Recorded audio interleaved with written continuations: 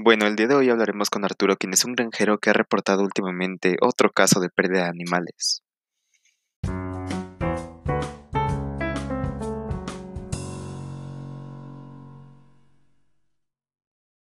Ya hemos llegado con el granjero Arturo.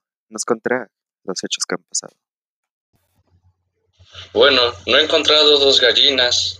Creo que hay un ratero en este rancho. Como ya escucharon, chicos, ahí están las declaraciones del granjero Arturo. ¿Será verdad que hay un ratero en este rancho?